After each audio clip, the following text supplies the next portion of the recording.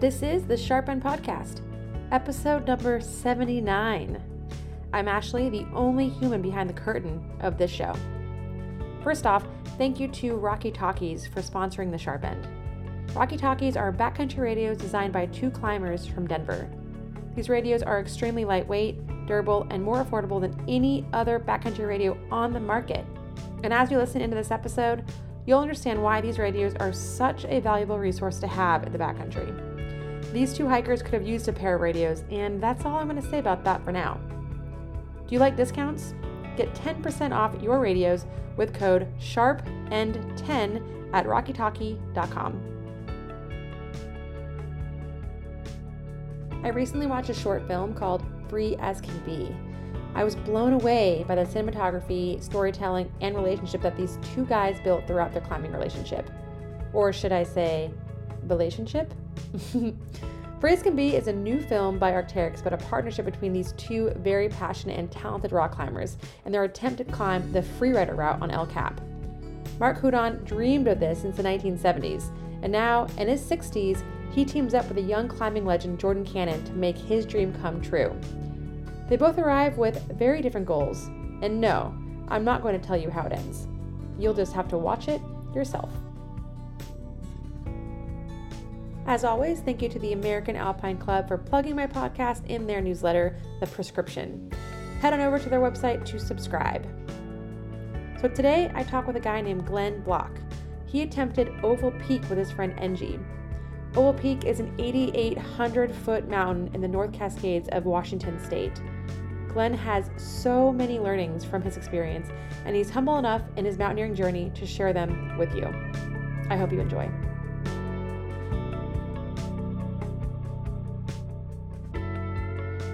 Hey Ashley, thanks. First, I'm a great fan of your show. I've personally learned a lot, and it's been really great to just kind of keep me on my toes and remind me of things I need to be aware of when I'm out there, and that the mountains and the outdoors can be really unforgiving. Hello everyone. My name is Glenn Block. By day, I'm a technologist. I work in product, and most recently I was VP of product for a small startup. And in the last 4 years, I kind of really started getting into the outdoors, 4 or 5 years, first with rock climbing, and then I moved into hiking and mountaineering.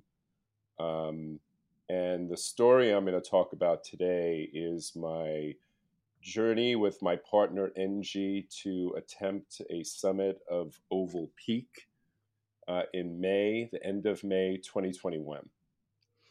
And what was the weather doing on this particular day? That's a good question. It wasn't snowing. The weather itself was not bad.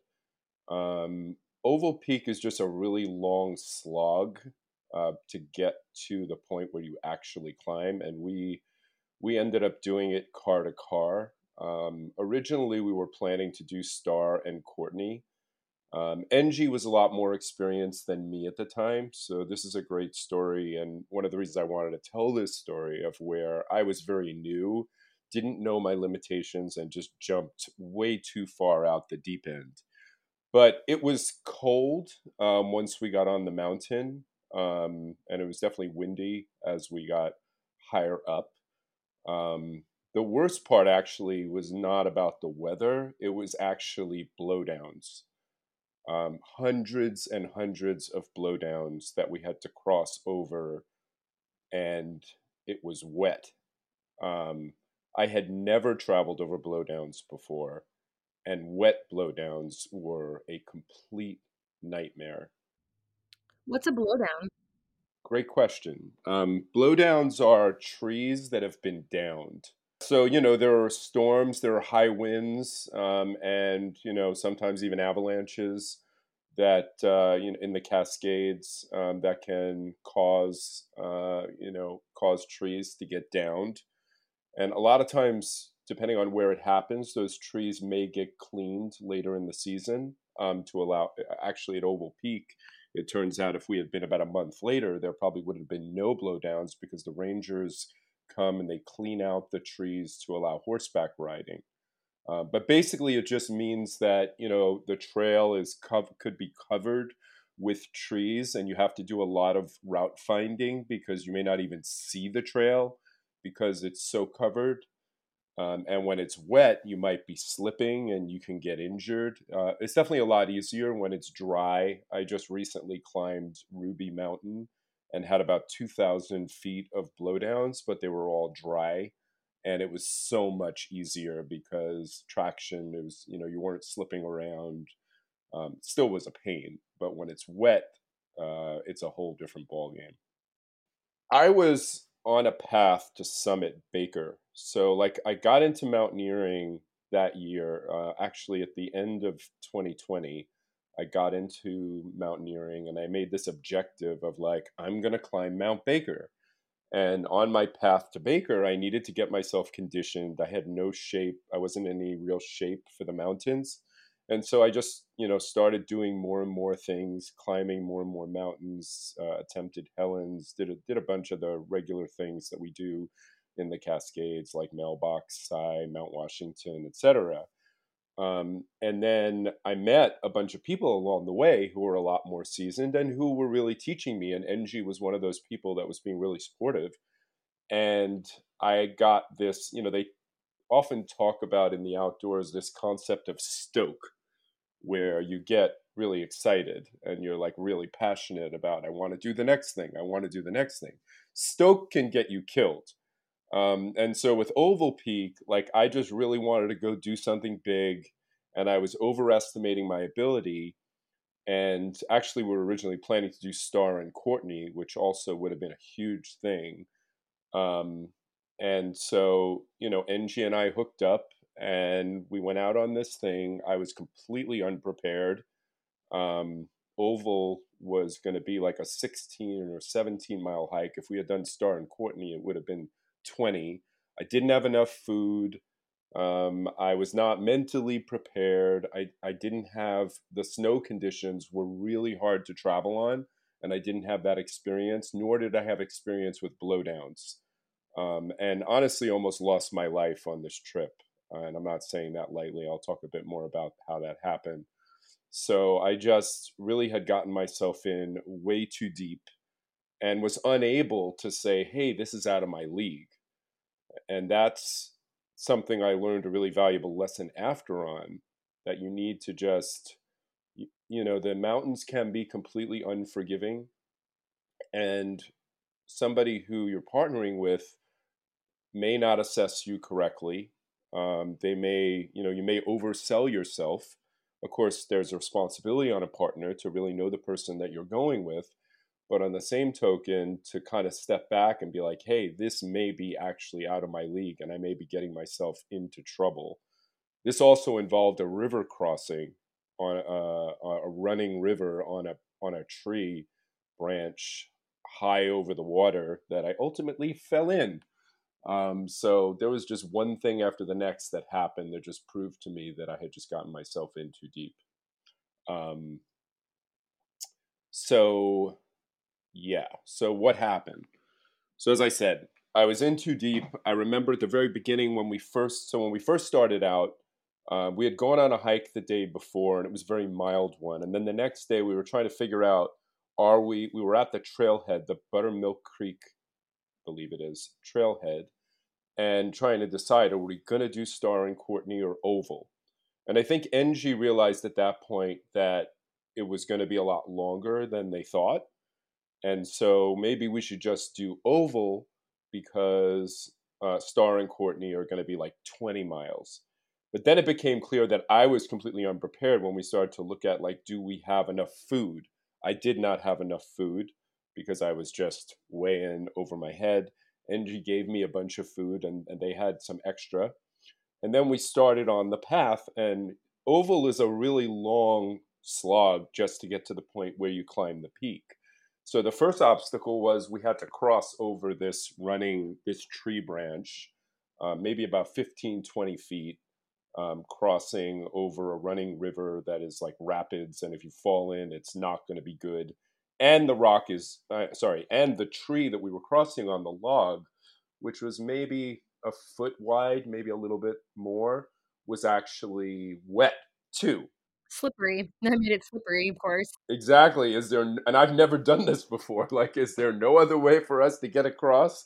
And Enji was like, no, there's no other way. It turns out there actually may have been if we had gone down a quarter of a mile, which is a different thing to be careful of. Is like, and I just learned so much on this trip, which is why I wanted to share. Of your agendas can really get you into trouble. Like sometimes if you just step back a little bit and slow down a bit, you can actually find a safer route to get to where you want to go to. You just have to take the time to just do a little bit of looking. But when you're in that mode where you're trying to just like go, and we had just started out and we were all energized, it's hard to sometimes do that. And you can get yourself into trouble. So I looked at this and I'm like, I don't think I can cross this. And Enji's really seasoned doing this stuff. So they were able to just kind of like tightrope across it. Um, Enji was like, well, if you want, you can shimmy it. So I did that. I shimmied across.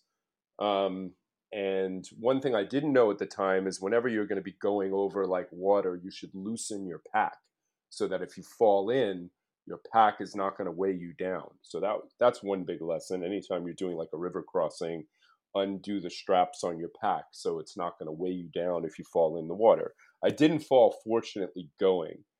So we went across, and I shimmied across. I made it. Just my shoes got slightly wet, but it was fine. And then we started the slog, and then we hit into the blowdowns right away. So it was like an immediate, like, for me, like hitting into a truck. Suddenly we just slowed down so dramatically with these hundreds of blowdowns that we were having to climb over that were wet. I didn't get hurt. I slipped a bit, but it was very clear that Enji was way more competent and experienced with doing this kind of stuff. So they were having to slow down because of me. And it was just, I think, very clear to them that this is going to be a really long day because Glenn just doesn't have this sort of experience. So after doing that for what literally felt like hours, we it then starts to get really steep before you even get to the mountain itself. And then we hit the snow. And when we hit the snow, so we had snowshoes because it was a lot of snow and it was good snow for snowshoes.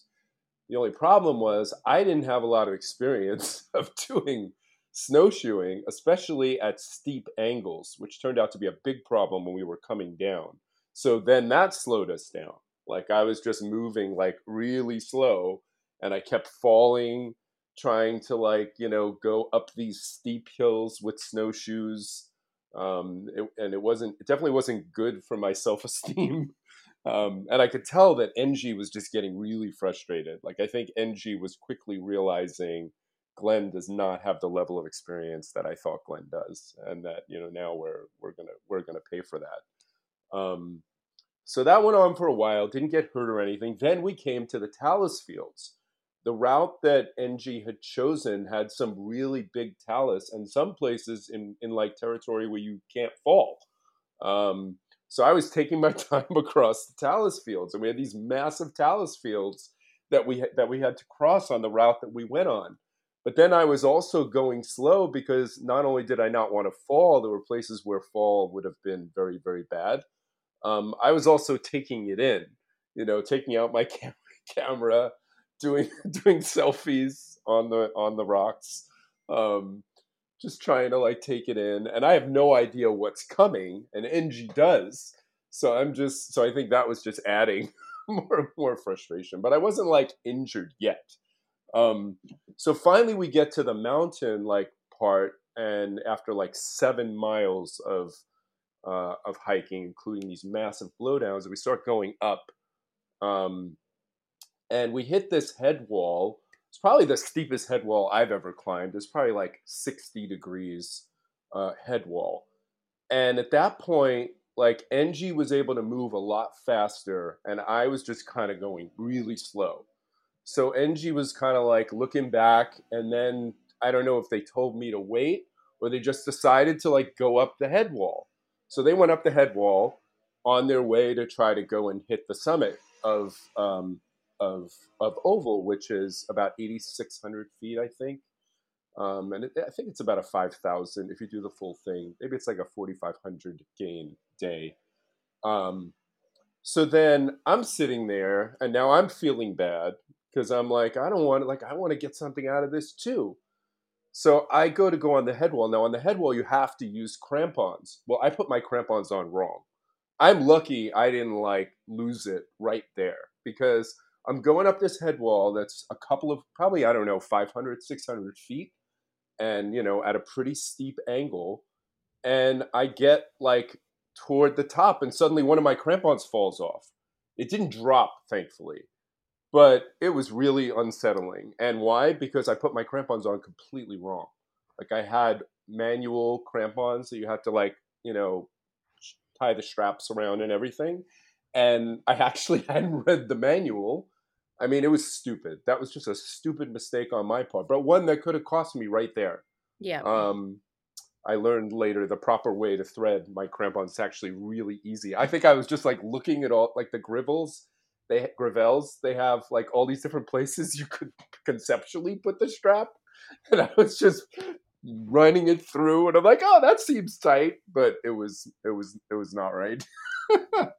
um, so then I made it to the top of the head wall, thankfully, and I didn't get hurt. And then there were these really high boulders, and there was snow, and there were cornices, and there were don't fall areas on the snow where you could fall like thousands of feet down a ridge.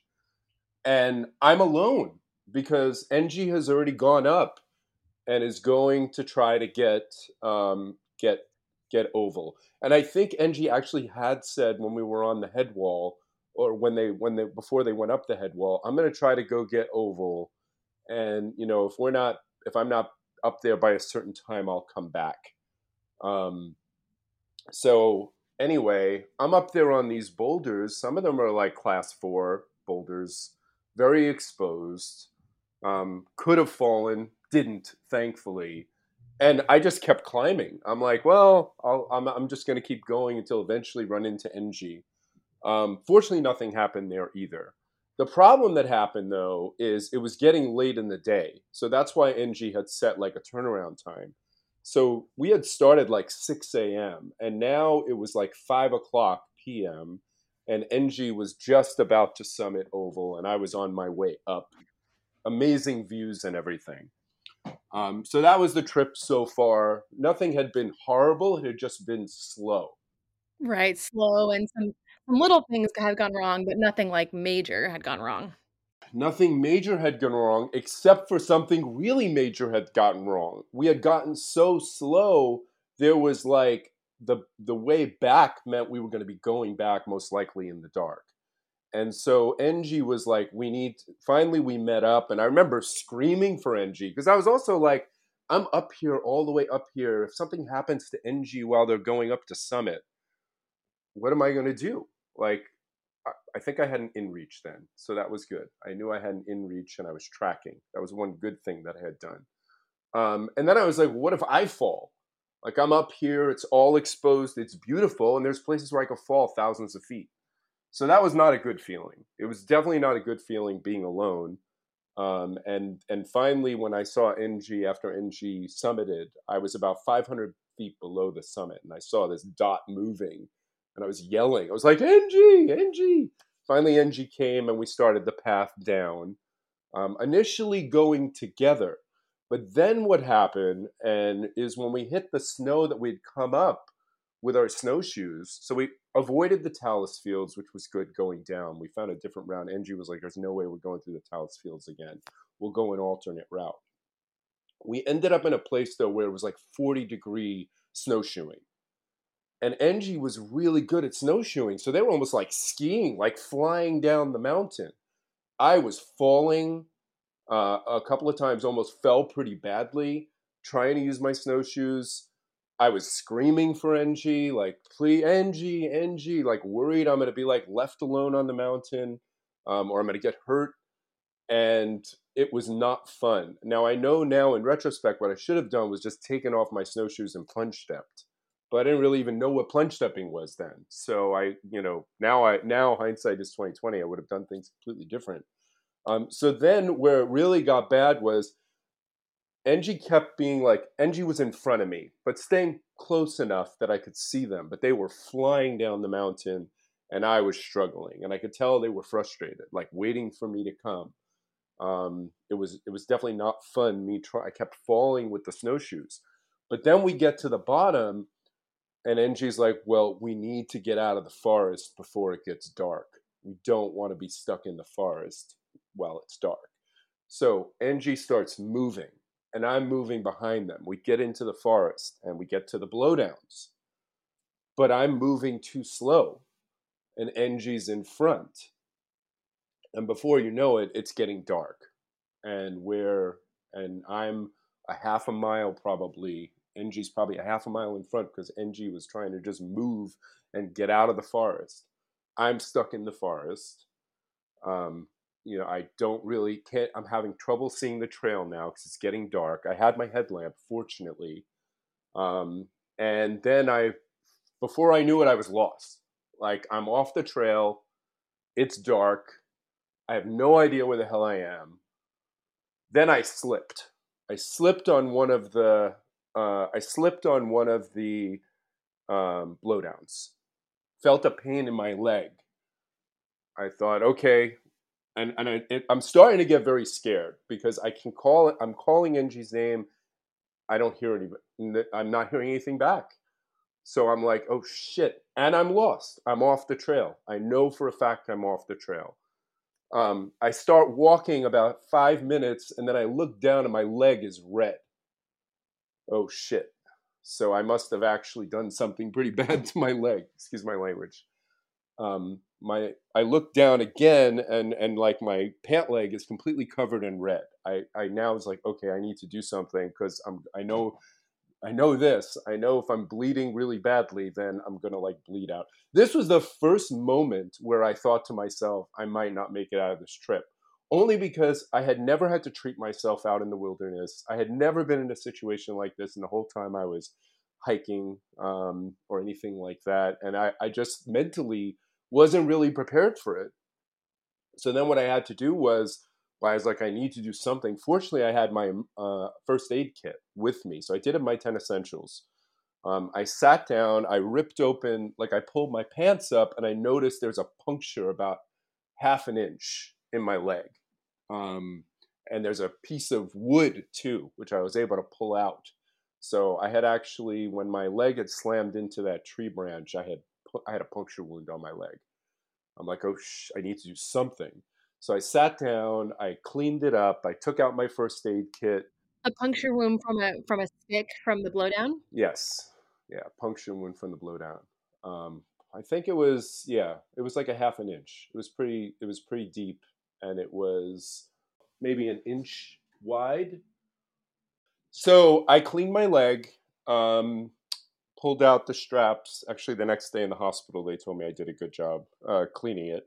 So I pulled out like disinfectant or antibacterial stuff and alcohol and scrubbed it. And then I had a fabric. I had like a bandana almost that I wrapped around my leg to kind of stop the bleeding. Um, and then I was completely distraught. Like I had to sit for like 20 minutes. I think I had lost a bunch of blood, not a huge amount, but enough that it set me off. And I was just sitting there, like I'm sitting on the trail. My pack is off. My thing is rolled up on my leg. I've got this thing wrapped around it, and I'm just sitting there. I'm like, what the f did I get myself into? Um, and I'm lost now. And so my headlamp worked, but then my cell phone died. So But you still have your inReach, right? I do have my inReach, but I hadn't thought about it yet. I hadn't thought about my inReach yet, but I did have it, fortunately, and I was tracking. Yes, there's an important part to that story. So now I'm lost, and I'm trying to figure out like where I should go. And where I was, there's like marsh, there's like water around. And so the one thing I think that's really important is if you do get injured or you're in a bad place, you really need to slow down, because that is where you're most likely to make the stupidest mistakes. And one that I was almost going to do was go through the marsh because I was feeling frustrated. And I'm like, I think I need to get over there because I can kind of see with my headlamp. And I almost was ready. I was almost going to go into this marsh. As a matter of fact, at one point I started just crying, and I'm like, wow, like I might not make it home tonight, and like I don't know where I am. I'm cold. I don't have my cell phone, and I'm injured. So I almost went into this marsh thing. I think if I had done that, there's a good chance I would have drowned. I fortunately was like, don't do that. I was like, that does not look good. You don't know how deep it is. It's dark. There's nobody around. Probably not a good idea. And so at that moment, like I sat down completely distraught, and then I was like, what can I do? I started to calm myself. I started to say, okay, if you don't calm down, you're not going to get out of this. You need to just like chill out. I did have an emergency blanket in my pack, but honestly, I was so like nervous and freaked out. I wasn't even thinking about that. In retrospect, like we weren't high up on the mountain. I probably could have just taken that sleeping blanket and just stayed there till the morning. There were no like real animals around, but I wasn't thinking like that. So I was like, wait a minute, I have my inReach with me. And with my inReach, I had tracking on. So I'm like, maybe I can use that. So I pulled out, I pulled my inReach off my pack because my phone was dead. And fortunately, I have the full inReach Explorer, which you can actually use as you don't need a phone to be able to send messages and other things with that. And I pulled it off. And you were tracking from the very beginning, right? So, like, you were able to pull your inReach off, um, and you were able to see your track from the parking lot, so you could retrace your steps from looking at your inReach. In theory, yes. The challenge was with the blowdowns. So it didn't turn out to be that easy. It probably took me, but what the inReach did show me is, which was the general direction of where I needed to go. And this, and even if I did run into like water or marsh, I could move around it to then find my way back. Just to give you an idea of time, like by this time, it's probably like 10 o'clock at night. I found out later my wife had already been freaking out because with inReach, the nice thing is my wife can track me. And she saw that I was, not anywhere close to back. And it was already like 10 o'clock at night. And she knew I had no intention of camping out that night. So she was worried about me. Um, and so finally, though, I was able to, and I'm limping now too. I'm moving slower because I'm limping now because of the puncture wounds, even though I've stopped it from bleeding, which is good because I kind of like a hybrid tourniquet, the way I tied it around my leg to stop the bleeding. But I limped back, and then finally, after I don't know what felt like an hour or two, I was able to make it back onto the trail, and I saw Enji, and Enji was like crying. Enji wasn't sure what to do, knew that I wasn't there.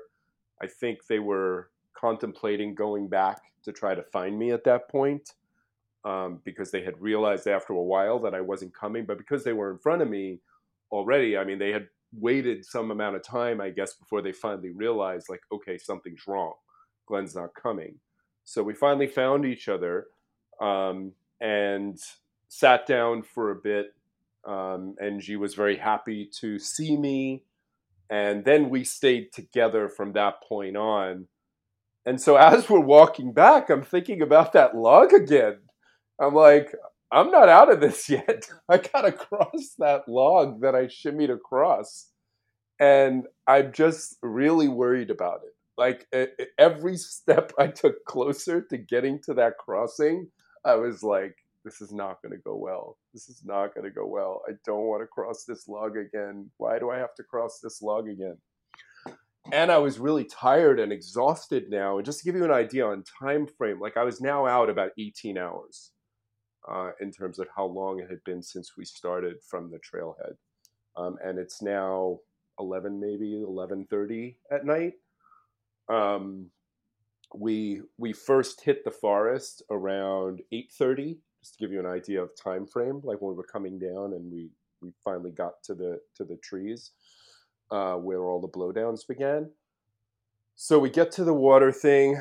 Enji does their tightrope thing again and walks across.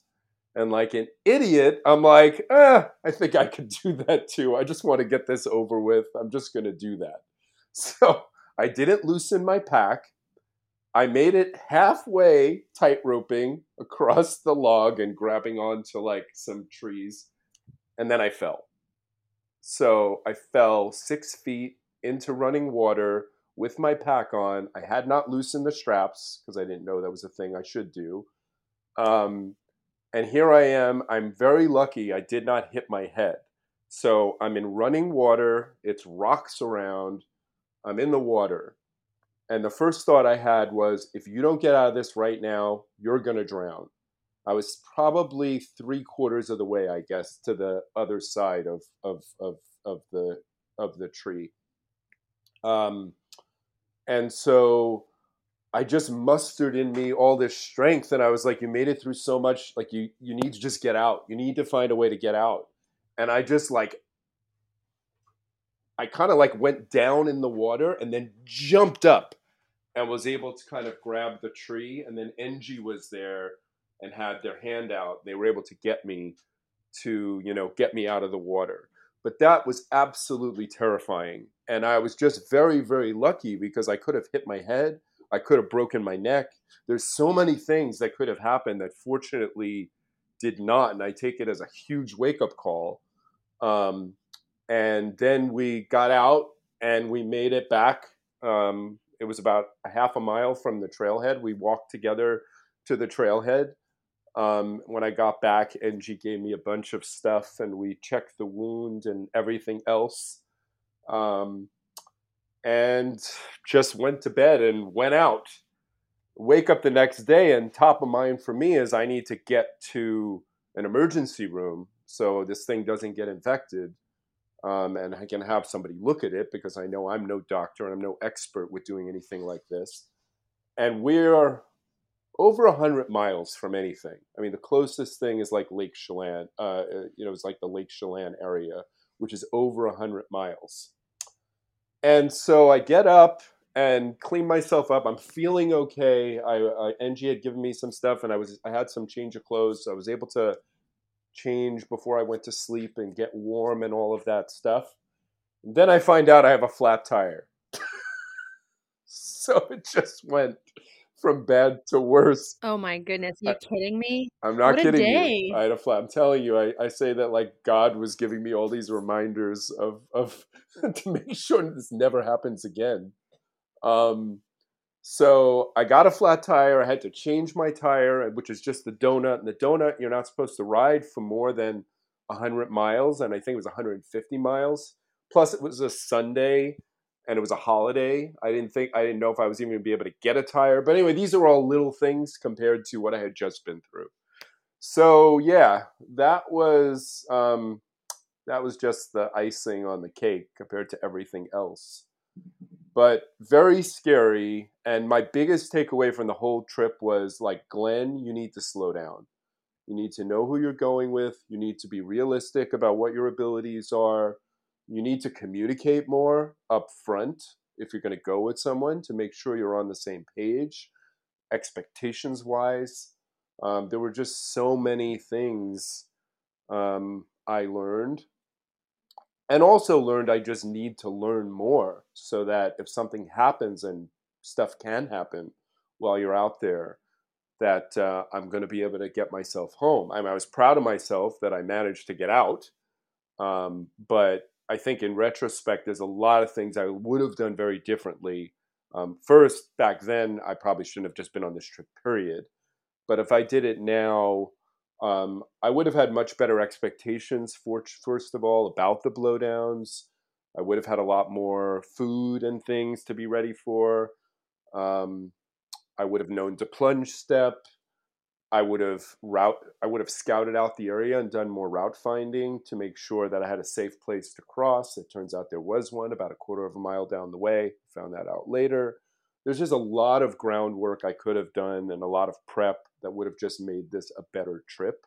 Yeah, I mean, preparation it goes a long way, you know. I mean, making sure your cell phone's charged, making sure you have adequate food and water, knowing the trail, having even a map and compass, a hard copy of a map and compass in case, you know, if a lot of people use Gaia on their phones to navigate, but if your phone dies, just having a hard copy of a map and compass can also really help. Or, you know, if you're, you know, maybe you lost your inReach or all kinds of things to be a little bit more prepared. But it sounds like you have a, you know, you took a lot of those lessons back.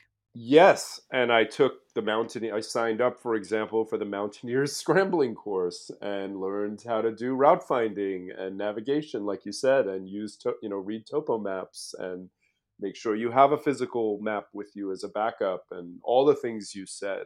So I guess my biggest thing of why I even wanted to get on the show, and thank you so much for having me on, was for people that are new. I would love for people to be able to learn from my experience and not make my mistakes. Take it slow, know what you're getting yourself into. Stuff can happen, I mean, it will, but a lot of what I went through could have been prevented if I had been realistic about my abilities, if I had been more communicative with my partner to set expectations, and if I had done more of my homework. And also it is like the idea of like if you don't have the skills, like I had zero nav skills then, you really are completely dependent on your partner if something goes wrong, and just making sure that those expectations are set very clearly from the get-go. And absolutely what you said about having the right food, having a battery pack if necessary, doing the prep, because if you don't do the prep, the mountains can be very unforgiving. And I mean, there were other things like even my crampons, right? Like I'm winging it, thinking, YOLO, I'll figure it out. But I could have gotten seriously hurt right there going up that head wall. So, yeah, a lot of mistakes, a lot of things I don't do now. And I'm very fortunate in some ways that it all got packed into one trip because I got to learn a lot of lessons in one trip. Um, but yeah, and I guess the other thing, and hopefully you and Enji will get a chance to talk about this, is we had a really good conversation. That was another reason why I wanted to come on the show. Is we had a really good conversation afterwards where we talked about what went well and what went wrong, kind of a retrospective. And I think there were a lot of mistakes on Enji's side as well, and realizations around, hey, if I'm going to take somebody, what are those responsibilities that I'm taking on? What are the things I have to make sure that Hmm. I'm assessing, that I'm thinking about? So that was another big part of the lesson is when you lead someone. Hmm. And even if you don't think you're leading them, you may be leading them just because Yeah, of the difference of experience that you right. have. Well, and hopefully, you know, we could all three get on this call today, but hopefully in the next few weeks when Angie gets back from her climbing trips, hopefully I'll be able to get an interview with her, and then she could be the next episode, and she could share her perspective, which would be pretty fun. Yeah, that would be awesome. And I give NG a lot of credit that, they were really open and owning, the things, the mistakes they made and could have done differently. And we still talk, we still communicate. And that's so important too, is just having that open dialogue, you know, having that open feedback and communication with your partner, like, "Hey, I made this mistake," or, "Hey, these were my learnings," and just having a really nice debrief at the end, of really any trip, even if everything went right, to still debrief what went right, and then when things went wrong, to debrief what went wrong. Debriefing is so important, so I'm really glad that you were able to share that space with each other. Yeah, it was really important and really helpful, for both of us. And we did go on some other things together after that Oval experience as well. So Did you, attempt Mount Oval again after this? I have not done Oval Peak. I just did do Ruby recently. which is a long one, 17 miles on the summer route, 17 miles and 6,500 gains, so a lot more than oval. And we had 2,000 feet of blowdowns. So in my Strava, I said, Ruby or how I learned not to fear blowdowns.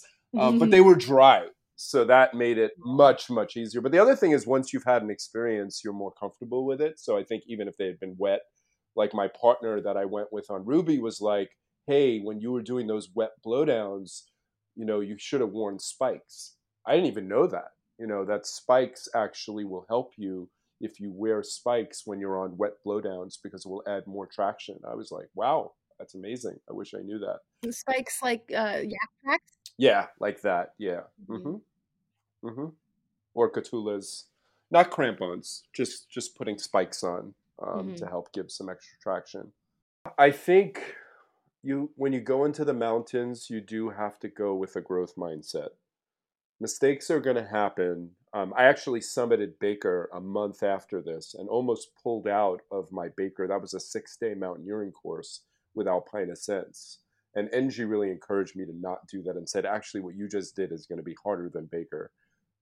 But I think, not beating yourself up too much and just taking in those learnings has been really, really helpful to me. So that's what I would advise. Like, even though I'm saying, like, learn from me, some people are going to make the same mistakes I made. If you get to live another day, that's an opportunity to learn from that and move forward. And don't beat yourself up about it because that's not gonna help you. What's gonna help you is learning and applying those learnings. 100%. And continually keeping that mindset. I continually make mistakes, hopefully not as big. I've never made anything as big as those. So you can learn and then slow down. Don't be in a rush. And it's hard because you see other people doing so many things and you just may not be there at that level. You might be there one day, but you're not there yet. Right. It's nothing wrong with slowing down and taking your time. And I guess the last thing, summit is always optional. There is nothing wrong with turning back. The most important thing is to come back, have a great experience, and live another day.